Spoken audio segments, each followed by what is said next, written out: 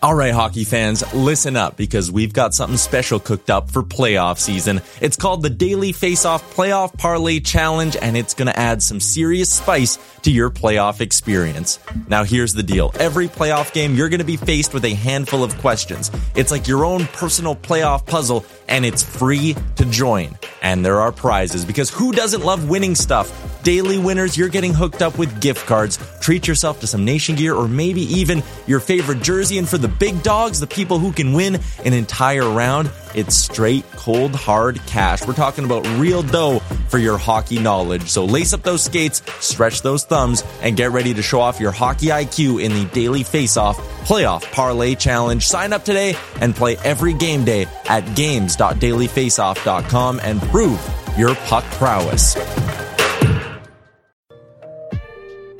Hey there. We at Blue Wire just wanted to take a second to thank you for listening to this podcast. We know everything outside is pretty scary and uncertain, but we're committed to helping you get through your day by talking about the sports and teams that you love most. If you're looking for more great podcasts to distract you, check out BlueWirePods.com. Thanks for listening. Enjoy the podcast and stay safe.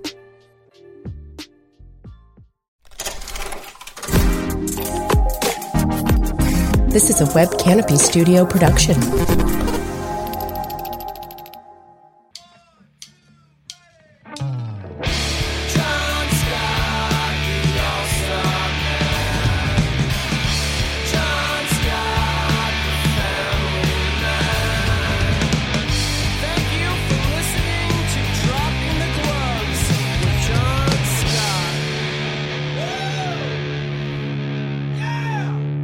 Welcome, everybody, to Dropping the Gloves. Big episode tonight or today or this morning, whenever you're listening. We have the man who, for some reason, is known as the Sheriff, I believe. I might be wrong, but I think we called him the Sheriff. It's Shane Hnidy joining the program. Shane, how are you, my friend? I am fantastic. It's happy to finally get the invite. I figured it'd be a very select list. It's a select list that gets to join. How many D partners did you have in your career? I have to be. I'm on that list. Come on now. It's I only played D for 4 years in the show, and you were one of my partners. So yeah, yes, you're the first D partner on the show. Well, good. So we were just catching up before we came on. You're in Vegas, relaxing. You have a kid graduating high school tomorrow. You said Friday. Yeah, well, Friday, whatever that is, wherever this place. So the whatever that is, it's coming up 3 days away. Wow, that's incredible. That's incredible. And was your nickname the Sheriff when you played? It was. I got that nickname my first year in Ottawa, and I've told this story a few times. Maybe you haven't heard it. So that year was 2000 with the Ottawa Senators, and the year before, Alexei Yashin sat out. You recall? Everybody recalls that. But back then, like now we're used to guys sitting out for contract disputes. Back then, that PO'd everyone. The players thought that's unacceptable. But he was on our – so he came back the year I was with Ottawa, and we were playing the Florida Panthers. And, back then, Peter Worrell and Todd Simpson. Anyways, through the game somewhere, Yashin got chased around a lot. Actually, when I made that team, I chased him around – slashing, hacking, whacking every time I could in the exhibition, like when he played against one another in a team, like the exhibition games to get noticed because I was trying to, get to the team any way I could. So, but then we become teammates, and it was a regular season, and Worrell and Simpson jumped him in the corner. And I kind of came flying in, and I jumped into the pile and ended up, scrapping a little with both these guys. And in the paper the next day, I have no choice. I'm a rookie. Sheriff Shane Hnidy to the rescue for Yashin. Donnie Brennan wrote it. Him and Jason York. York said he gave him the name, but whatever it was, that's what happened, and it stuck. It stuck, stuck some places more than others. I didn't really have it when I was with Atlanta, but then, Jack Edwards in Boston got hold of it, and that it really took off there. Oh, I'm sure he just took off with it. That guy, he's the biggest hack in hockey, Jack Edwards. And I'll be the millionth guy to say it. The only reason I liked it is because I never lost a fight when I was in Boston. Exactly. I worked Sean Thornton, but apparently Sean beat me up. Yeah. That guy He hated me, absolutely despised me. So I'm sure if he was my announcer, I would have loved him. Jeez, John, I wonder why he hated you. Because I always worked the Bruins. Hey, was McGrattan on your team when you were with Ottawa at some point? Did he come in and kind of help you out or no? He kind of came. No. He was a young guy when I was already there. So he came after me. I was already. I was there. 2000 to 04. And by the time he was around for like camps, but no, our guys were. First of all, there was nobody. It was myself and Andre Waugh. That was about it for guys that really dropped the gloves. And then we traded. We had and Chara came in, and then Chris Neal came in. But we didn't have many. It was some tough goes in the old Battle of Ontario against the Domies, the Corsons, the Roberts, the Belaks, a lot of fun. So when you came in, how would you describe your game? Because for those guys who don't know you, what was Shane Knighty's typical game? Well, I had to be responsible defensively. I think, I was never great at one thing. I think, probably the greatest thing I had was I could think the game. I understood the game really well positionally. I always had, in my mind, I could work the angles. I didn't have the best foot speed. I was strong enough. Back then, I was considered a good-sized defenseman at 6'2", 210. But I combined all those. I think my strongest side is competitive. Like I was driven. I wasn't going to be let down. I'd do whatever it takes. So I knew, I'd always scrap, coming up in the minor. My biggest year probably fighting was in the IHL when I was 22, back when, I had to go Mel Engelstad and Phil Crow and all these guys would, you did whatever you could. And then when I got to Ottawa, they didn't really have that element. So I had to combine. I knew in my mind, okay, I got to do whatever's needed. I still got to play well because Jacques Martin's teams aren't, goon squads, but he wants somebody that will step up. And I was able to come in and play well. And, of course, opportunity. There's a guy named Ricard Pearson who broke his ankle, I believe, in preseason. And that kind of got me in. He came back right before Halloween. I got sent down to Grand Rapids. He came back healthy, broke the same ankle 2 inches higher in his first game back. I got recalled 3 days later, and I never went down again. So, a little bit of luck and someone else's misfortune helped me.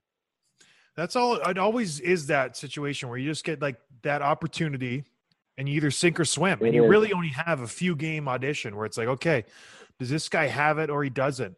So you mentioned Chara. Did you play with him? Like, was he your D partner in Ottawa while you guys were there? I didn't play with him much in Ottawa, but, maybe a couple games, but I did play again with him in Boston. So, I played with Chara a lot of years and to watch, what he was then. And, I've always tried to describe him, and it's not easy. He had a discipline to be the best that was unmatched. Like his willingness. Not everybody has that in them to sit out there and, shoot 100 pucks a game. Not everybody has it in them to, sit on the plane and not watch and get your financial degree while everybody's playing cards and having fun or going out for, a beer and steak when you get in and he's studying. Like he has a discipline about him to make him, and it's made him, it's going to be a Hall of Fame defenseman that has no quit. And then you want to talk about a guy who's physically fit. It's just another level. So, and he always finds angles to improve himself. He's and you could see that early on. You could see that determination he had was off the charts. And who was your favorite D partner when you were in Boston besides Chara? In Boston, I played with Mark Stewart when first got there. I like playing with Stewie. It's interesting because, nowadays we see these pairs that stick together more. Back then, it wasn't like, I'll play with anyone. And I think a lot of guys felt like that. Outside maybe your top two, you could move up and down the lineup. Andrew Ference and I played together for a bit. So I enjoyed him. I played with Caberlet when I came back for the year they won the Cup. I played with Chara a couple of playoffs when some guys got hurt. That was so, he kind of moved up and down. Wherever they needed me to play, I would play. Yeah, it is funny how guys, they're so stuck with playing a certain guy, and they just kind of, like when I was in Chicago, Duncan and Brent had to play with each other. Like no one else could even jump in on a practice shift with them in the warm-ups. It was like Siebesy and Dunks are going together.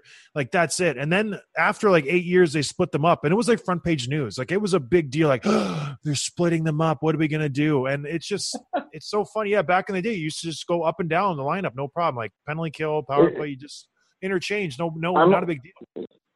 I just want to play well. And the other thing that now I hear, and it to me, I get people are trying to get. Oh, you got a right and a left. You got to play right. Oh, can he play his off? He's in the NHL. If he can't play his offside, like, come on. It doesn't matter. Sure, there's some advantages and guys are more comfortable, but the willingness to adapt should be there. And John, you remember in Minnesota? I don't know if you remember this. Zidlicki was there. Was he? He's in Minnesota, right? Yeah, oh yeah. One of the most talented guys I've ever played with. Talented, exactly. So most talented. I remember. Coach Todd Richards came and said, Sid, I was playing would one of you guys mind playing the offside? He said, no. So I'm like, I'll play the offside. Like out of the two of us that should adapt to it quicker, I would think it would be him with a level of skill above mine. But and you know what? I actually enjoyed it. It was one of the few times in my career because, left-handed D seemed to dominate, not many right-handed shots. So it was interesting at that time, but I was like, hey, I'll play. If I can do it, anybody should.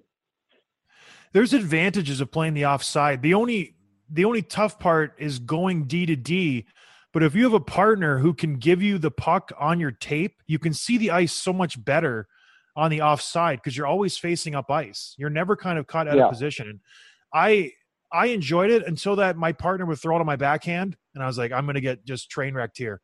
And it happened a few times, but it does, like, if you can handle it, there's so many more advantages of playing on your offside, like in the zone, like stuff like that. It helps out quite a bit, but my backhand was a disaster. So anytime someone gave me that, it was like a grenade going off, but that's just between you and me. I'd like to know who train wrecked you. Who I don't recall that.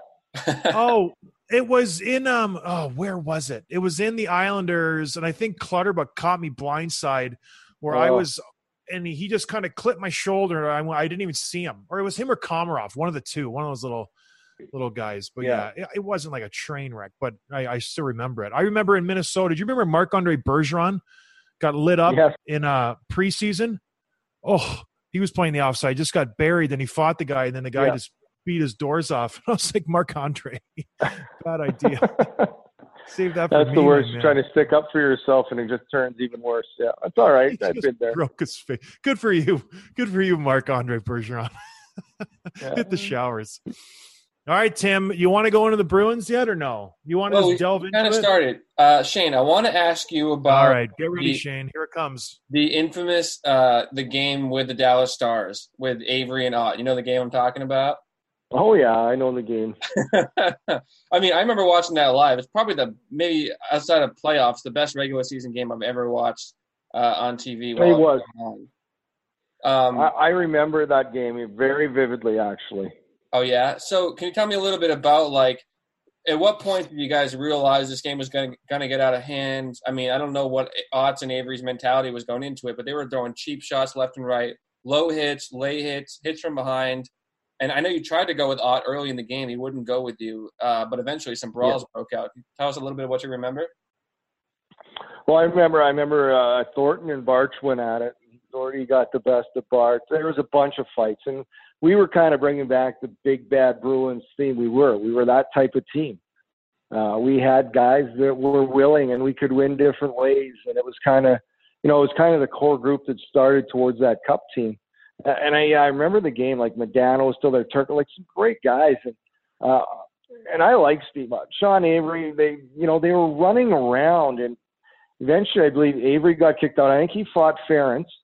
And I tried to fight Ott once or twice. Somebody else did.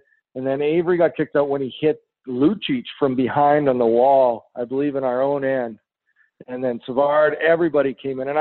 And sometimes you just lose it. That was one of the times I probably lost the most. And I felt bad. Like Matt Niskanen was a young, skilled player in the league. And whoever was coming into that pile, there was no thought to it. It was one thing only, and you just unleash. But it had been building up all game, and I just remember after the game too, both Modano and Turco were so mad, like embarrassed that these guys stirred it all up, and then they got all kicked out. So, but that there was a lot of games like that you played in.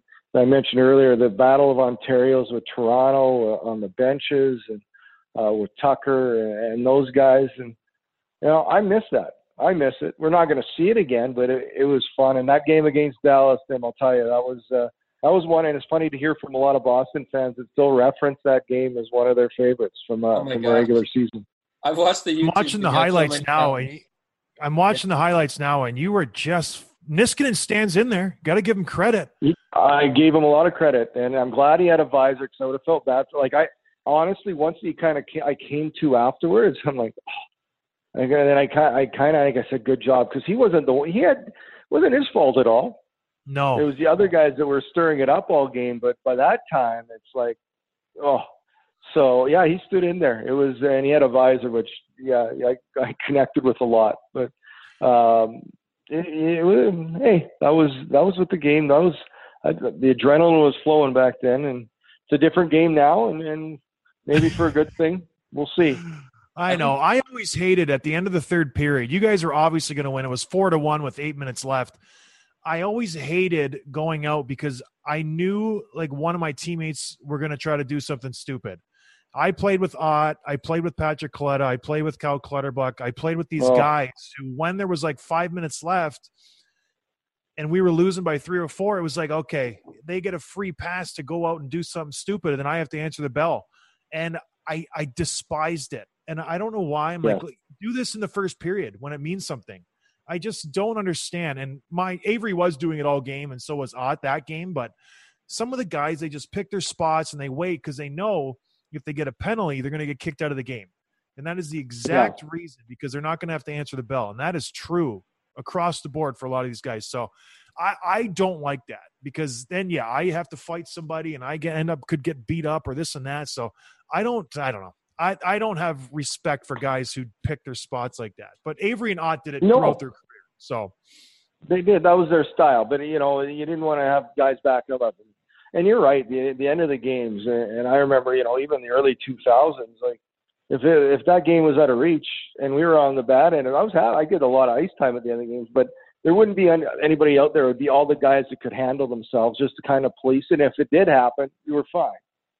Yeah. That's kind of the way those games played out. Like, I played with Rob Ray the one year in Ottawa. He talked about, like, him, Brad May, and Matthew Barnaby would finish any game that was out of hand, and they were gonna send a message, like the last 4 or 5 minutes. It's just, but they would go against the line similar to them. Yeah, it's just some of that stuff. But I know my role. But anyway, just seeing that, watching that video, I'm like, that Avery, like, just finish out the game, man. You know what I mean? Don't start like you're going to injure. He could have, and I'm not a Lucic fan, could have broke his leg. Could have absolutely snapped his leg in half the way he went into the boards there. I just don't have any respect for guys who do that. I really don't.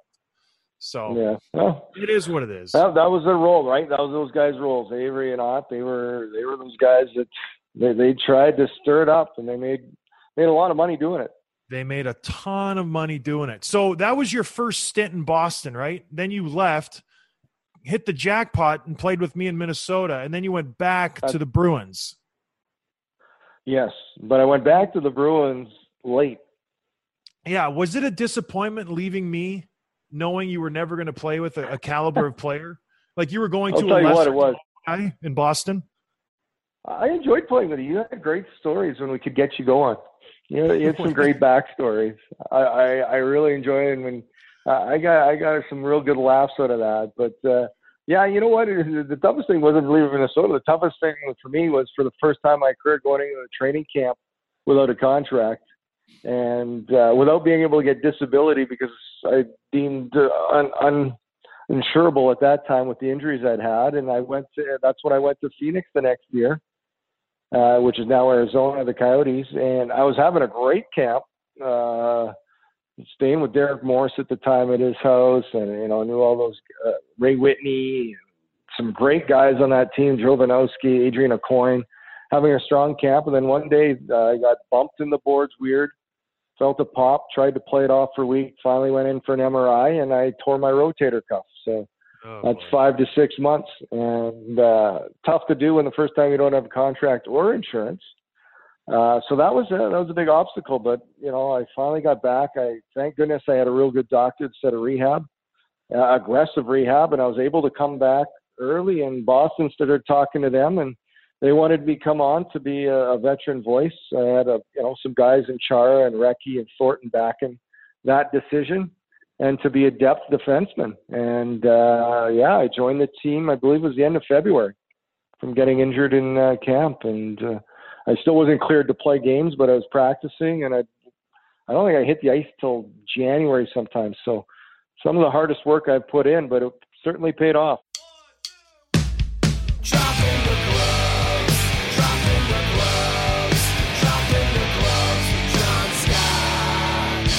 There is no shortage of action going on at our exclusive partner, BetOnline. Guess what? NASCAR is back, and BetOnline has hundreds of other games, events, and sports to get in on. I love gambling, Tim. I absolutely love it. So BetOnline is where I go when I want to scratch that itch. So you can still bet on simulated NFL, NBA, and UFC events 24/7, or you can participate in a $10,000 Madden Bracket Challenge, a March Madness-style NFL simulation tournament. You can enter for free. I'm going to do that. That sounds like fun. And coming up next Sunday, BetOnline has ex-Chicago Bulls Ron Harper, Horace Grant, Bill Cartwright, and Craig Hodges joining them to discuss the Michael Jordan documentary on what they're calling the Final Dance. Go to betonline.ag and use promo code BLUEWIRE to receive your new welcome bonus and check out all the action. BetOnline, it's your online wagering solution.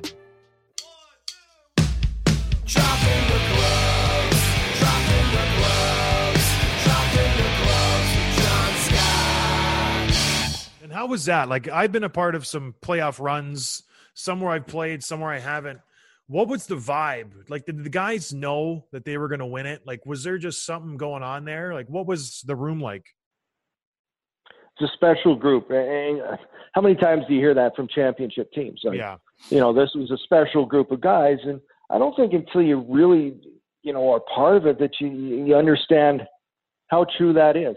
And I played with a lot of great teams and a lot of great groups and great guys, but there was something about this team. There was a confidence, there was a swagger, there was the ability of everybody to have their voice, to step up. There was, accountability, all those words you want to use, the coaches. It was there without being said. And there was, the confidence to me was great because, and you think about winning the cup, the first series, we're down 2-0 to the Montreal Canadiens in Boston, going there for game 3. That series goes 7. Then, sweep Philadelphia, 7 against Tampa. And then, of course, lose the first 2 in Vancouver. Then you hear the reports of, the parade being planned and all that stuff, and a deep hatred for that team. There really was. But the unwavering confidence was really something that I can recall coming from all of us. And it would be a different guy that would, finally say, this, believe it ain't happen again. We're not losing again, or we're doing this right. This, and you had voices from different areas of experience that could relate to different guys, and it was a real special run and special time. So, what was your involvement? Because were you playing in the playoffs at that time? I played. I think I had 3 games. So I played by the Montreal and the Philly series. But no, it was interesting, and I kind of knew for it. And it's funny because I think back as a young player sitting out and pouting this. I was so happy after being out of hockey that long to be back. I would have filled the bottles if I had to on the bench. Yeah. So what did you do? Because I'm always curious. Like, did you travel with them? Were you with the Black Aces? Oh yeah, I was there. I did everything. Like, I was brought in to be like kind of Well, I don't know, the 19th, whatever you want to call it, the 19th guy, because I did every warm-up all through playoffs. I'd always I had a little speech I'd give every time I left before the game, like the guys to try and fire them up. I had a little something to say. I was in a lot of things. Sean Thornton and I had the idea. We're the ones who, I forget what round it is, where everybody said, oh, you don't want to see rings, this. We brought all the, because I used to walk by and I saw that Bobby Orr pitcher with, I think he's got champagne, he's got beer, he's got a cigar, and he looks just exhausted. I'm like, those are the pitchers we need to show. So our trainers, we put them up at home, and then they took them on the road, a couple of these pitchers, and the guys that had won Stanley Cup rings, we showed them. So that was Sean Thornton and I had that idea one night when we were brainstorming, probably at a bar. And, yeah, we went into Claude Julien. He was like, great, let's do it. And, I was in the team. I knew these guys. I played with a lot of these guys, like Chara for 6 years of my career, 5-6 years. Thornton was one of my best friends. Recchi was a close friend. All these guys. And I knew Chris Kelly from Ottawa, who's a big part. And it was just a close team. And, yeah, it was a seamless transition. It was almost like being I felt as part of that team as much as I have any other. And it's strange to say with playing as little as I did, but I felt that I was just as impactful. And it took till the last year of my career to figure out how important roles are on a team. Whatever your role is adds to the success. And it's something I talk now when I speak businesses. It's like, yeah, you're going to have the guys that do 20, but the guy that plays 10 minutes, or the guy that does this, the guy that brings this attitude. You know what? That role all adds up for team success. And team success in return always, shows there's individual success at whatever that role is for the outcome and the best outcome of that team. I agree. Yeah, you can't have too many skill guys, too many chefs in the kitchen sometimes. You need some guys who are just prepping and doing this and that. So that's what I was. I was a prep cook. I just shoveled all the coals in the fire and did what I had to do. So, all right. Did you know after that season you had your day with the Cup, you got your ring? Was there any aspirations to play another season, or were you just complete with your career after that? Well, interesting enough, there was a team that returned to my home province in the Winnipeg Jets. Oh, that's and I was really, I don't know if I was aggressively, but we were in talks, but it was like we got this, and a lot of defensemen coming in. We'd certainly be about, welcoming in for another tryout, which we all, as I just talked about, know how well that went the year before, coming out on a tryout situation. And then actually the day I had the Cup, it was, I believe, around August 18th. I was actually in the limo with my family driving from Winnipeg to my parents' small hometown and to celebrate. And I got a call from, at that time, TSN Radio just come to Winnipeg, and they're calling, and they asked if I'd be interested in coming in to talk and interview about a job on broadcasting. And like, hey, I said, well, not right now. I'm a little busy. Give me a few days. And I did. And, I went in and I talked, and I'm like, this is something I really wanted to do. It interested me. My body was at that point probably done. I had done 15 years of pro hockey, 5 years of major junior in Canada, which at that time was just as probably hard on the body as anything. I would say worse. Yeah, it was worse. But playing in the early 90s in the WHL was I loved it. But anyway, so made the decision to call it quits. And funny thing though was that I was covering the Jets, and they had so many defensive injuries. Shoveled day off early on. Said, well, I wish you and I could have came to a better agreement. But anyways, yeah. So I started on radio. Basically, they handed me the mic.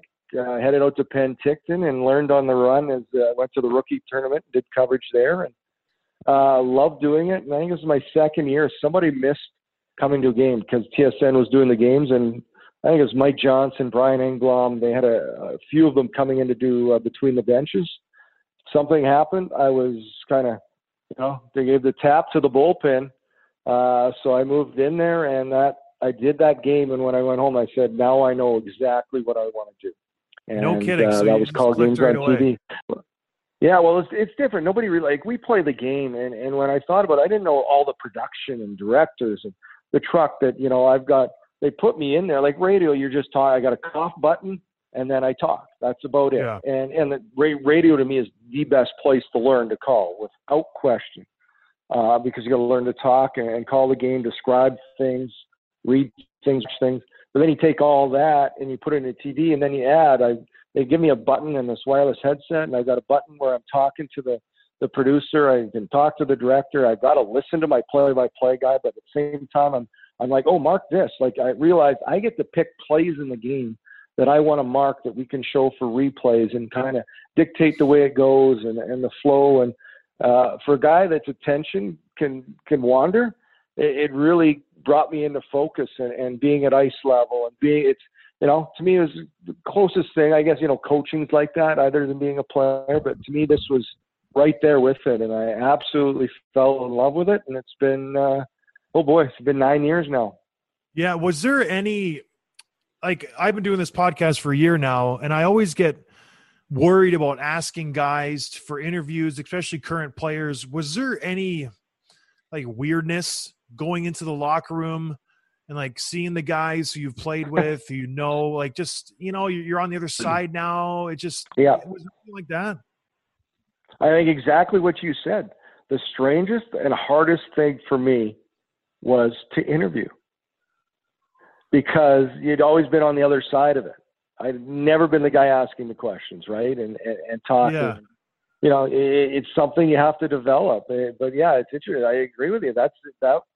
That might have been the hardest thing. It was great to go in and see them and chat, but to go in and say, okay, how are things going here or there? Ask questions and try not do it in those ones that used to bother you as a player that were, the obvious dumb questions. So that's something, the hardest and the thing I find, I try to work on it. Reps is the biggest thing, but just doing things over and over and improving and trying to find different ways to do it. But yeah, interviewing is one thing that, was probably the toughest to overcome and to learn to ask questions to players without, kind of having that awkward feeling. Yeah. So you did well in Winnipeg. You killed it. I remember I was there a few times and talked to you, and you did great. And then you had the opportunity to go to Vegas. How does that come about? They just reach out to you and say, hey, we want you in our market? Or no, that was so I know you went to college. Yeah. I mentioned 5 years of junior. I did graduate high school, but so it's kind of funny. Yeah, I did. And I knew people, but I think they had over 200 applicants for play-by-play and color. I can't remember. It was a lot of people. Let's just say, and that could be exaggerated. But they're like, okay, I need a reel and I need a resume. I had never done a resume in my life. First ever resume I did was for what did you put on it? To get help. I actually got some help. Trust me. So, I had a resume. I just didn't know how to do it. And, it was embarrassing at the time, but it was a great learning experience and something, guys that come out of hockey, I'd like to know how many of the guys do know how or have done one. I guess I did one probably in a class in school, but that would have been, in 93. Doesn't really help me a whole lot in, 2017. And so, yeah, I put my name in the hat and we went through, and it was a stressful process because, the decision wasn't made till early August. And at that point, and I love my time with the Winnipeg Jets, and TSN was phenomenal with me. But I felt an opportunity to go to the entertainment capital. And I had now everybody thinks, oh yeah, it's easy to say you had a belief it'd be successful. But I did. I don't think to the level they had it in year one, absolutely not. Nobody saw that without question. But I had a feeling it would be cool. And I was with Nashville in the organization. I guess my first trade was there to be part of that organization's first time making playoffs. And it was so cool. And then, coming off of summer where we saw Nashville in the finals and seeing that city, I thought, well, Nashville, Vegas, very comparable. And I thought about the guys that had been there from the ground floor. And I thought that'd be pretty cool to be from the birth of this organization, for hopefully as long as I want. And that was something that was really attractive to me, and to see the game of hockey grow here. Winnipeg didn't need any help. Hockey's it, without question. Vegas, it wasn't, and to come down here and help grow the game was another thing that really appealed to me. And I've been blown away by the passion of the fans, not only for the team, but for the sport of hockey. I mean, Shane, there's no way, obviously, you could have known like what you were stepping into and what a special cup run that was in their first ever year in existence. I mean, it was unprecedented, right? I mean, did you realize at the time that you were witnessing kind of history in the making? And then, like, how did a team of misfits just fit together so well like that? Yeah, my partner Dave Gosher and I were kind of, the start of the year we're talking, all right, there's going to be some rough stretches, rough games this year. Let's try and keep certain ways we wanted to call. And the next thing they come out of the gate, wham. We're like, okay. And he kind of kept waiting, and almost for the first part, we just kept waiting for the bottom of the fall. They're going through goalies. Fleury gets hurt. Okay, they're under their third, fourth goalie. They don't get rattled. They were unfazed. This team of guys that, they all carry a chip on their shoulders, and and if I was to talk to those guys, they'll all say that was the closest group of guys they've ever played with. There's a lot of those core guys here, but there was something special about that year. And, I know it came off tragedy of 1 October that kind of, helped. I don't know if it helped them, but they had a little extra in them for this city that had just become theirs. And, it's hard to describe. I just kept waiting for them to lose. And I think we've referred to this many times. I think the coaching staff at that time felt there was a stretch. They did a dad's trip, whatever you want to call it, in December. It was Nashville, Dallas back-to-back, won both those games. But I remember a stretch right before Christmas. It was the Beasts of the East that came in, Washington, Pittsburgh, and Tampa, and they won all 3 of those games. And I'm like, they're for real. This isn't a fluke. There's whatever you want to call in a bottle right now, but it is working, and it is not just luck. It is more than that. So that was about the time I really recognized this team is for real. And how did you guys get such an intense rivalry with San Jose so quickly? I mean, right now it's one of the best rivalries in hockey, but there's no history. There's no precedent for it. How did that form so quickly? Well, playoffs, right? I think rivalries are born of the playoffs. And, initially it was the Kings. And, they went through them in the first round, but then it grew from there with San Jose, and then certainly how last season's playoffs ended certainly fueled it a little bit more. But I think there's certain teams that you battle against. There's certain individuals that maybe amp it up. There's such a dislike. Let's call it a hatred. There is. There's guys you hate on the other team as a player, maybe not as a person, but as players, certainly. And that hatred drives rivalries that are born out of playoffs because everything is at such a bigger cost. Every play, every second, every moment has so much worth to it that, it really is. And it's a great rivalry. It's a fantastic one that will continue on. And I imagine you'd expect it to be that way, but who knows, as you get into other rounds of playoffs, it could become somebody else. All right, so my last question, and then I'll throw it back to John. So John and I are both on the East Coast. We don't catch a lot of Vegas games. Who's a player on that team that made people in other markets don't realize how good this guy is, and who's going to be a big up-and-comer or a player that could be a breakout star in the next couple of years? Oh, so younger? Well, I think you guys, being in the East Coast, you know how good Mark Stone is. I still think he's underrated, how smart. He's the smartest player in the game, in my opinion, but that's too easy. Riley Smith is a guy that does everything so well. Can't say I could go through this lineup because they all were at one point, right? But William Karlsson scored 43. I don't think I need to talk about him. Yeah. I think to me the biggest one that's going to break out now is Shea Theodore. I think this is a guy that has potential to be a Norris caliber defenseman. He is he's an elite skater for a defenseman. He has the ability he can skate himself out of traffic. He's better defensively than people give him credit for. He could be like, and I am a huge fan of Roman Josi, and there's a lot of comparables there. Tim's just like loving it because he talked before we came on about Shea Theodore and his future Norris possibilities. So you guys are just like best buddies. Drive me crazy. He's a smart guy, Tim. He's just a smart guy. From Boston. It's just That's right. Well, Yeah. Anyways, Nides, we got to go.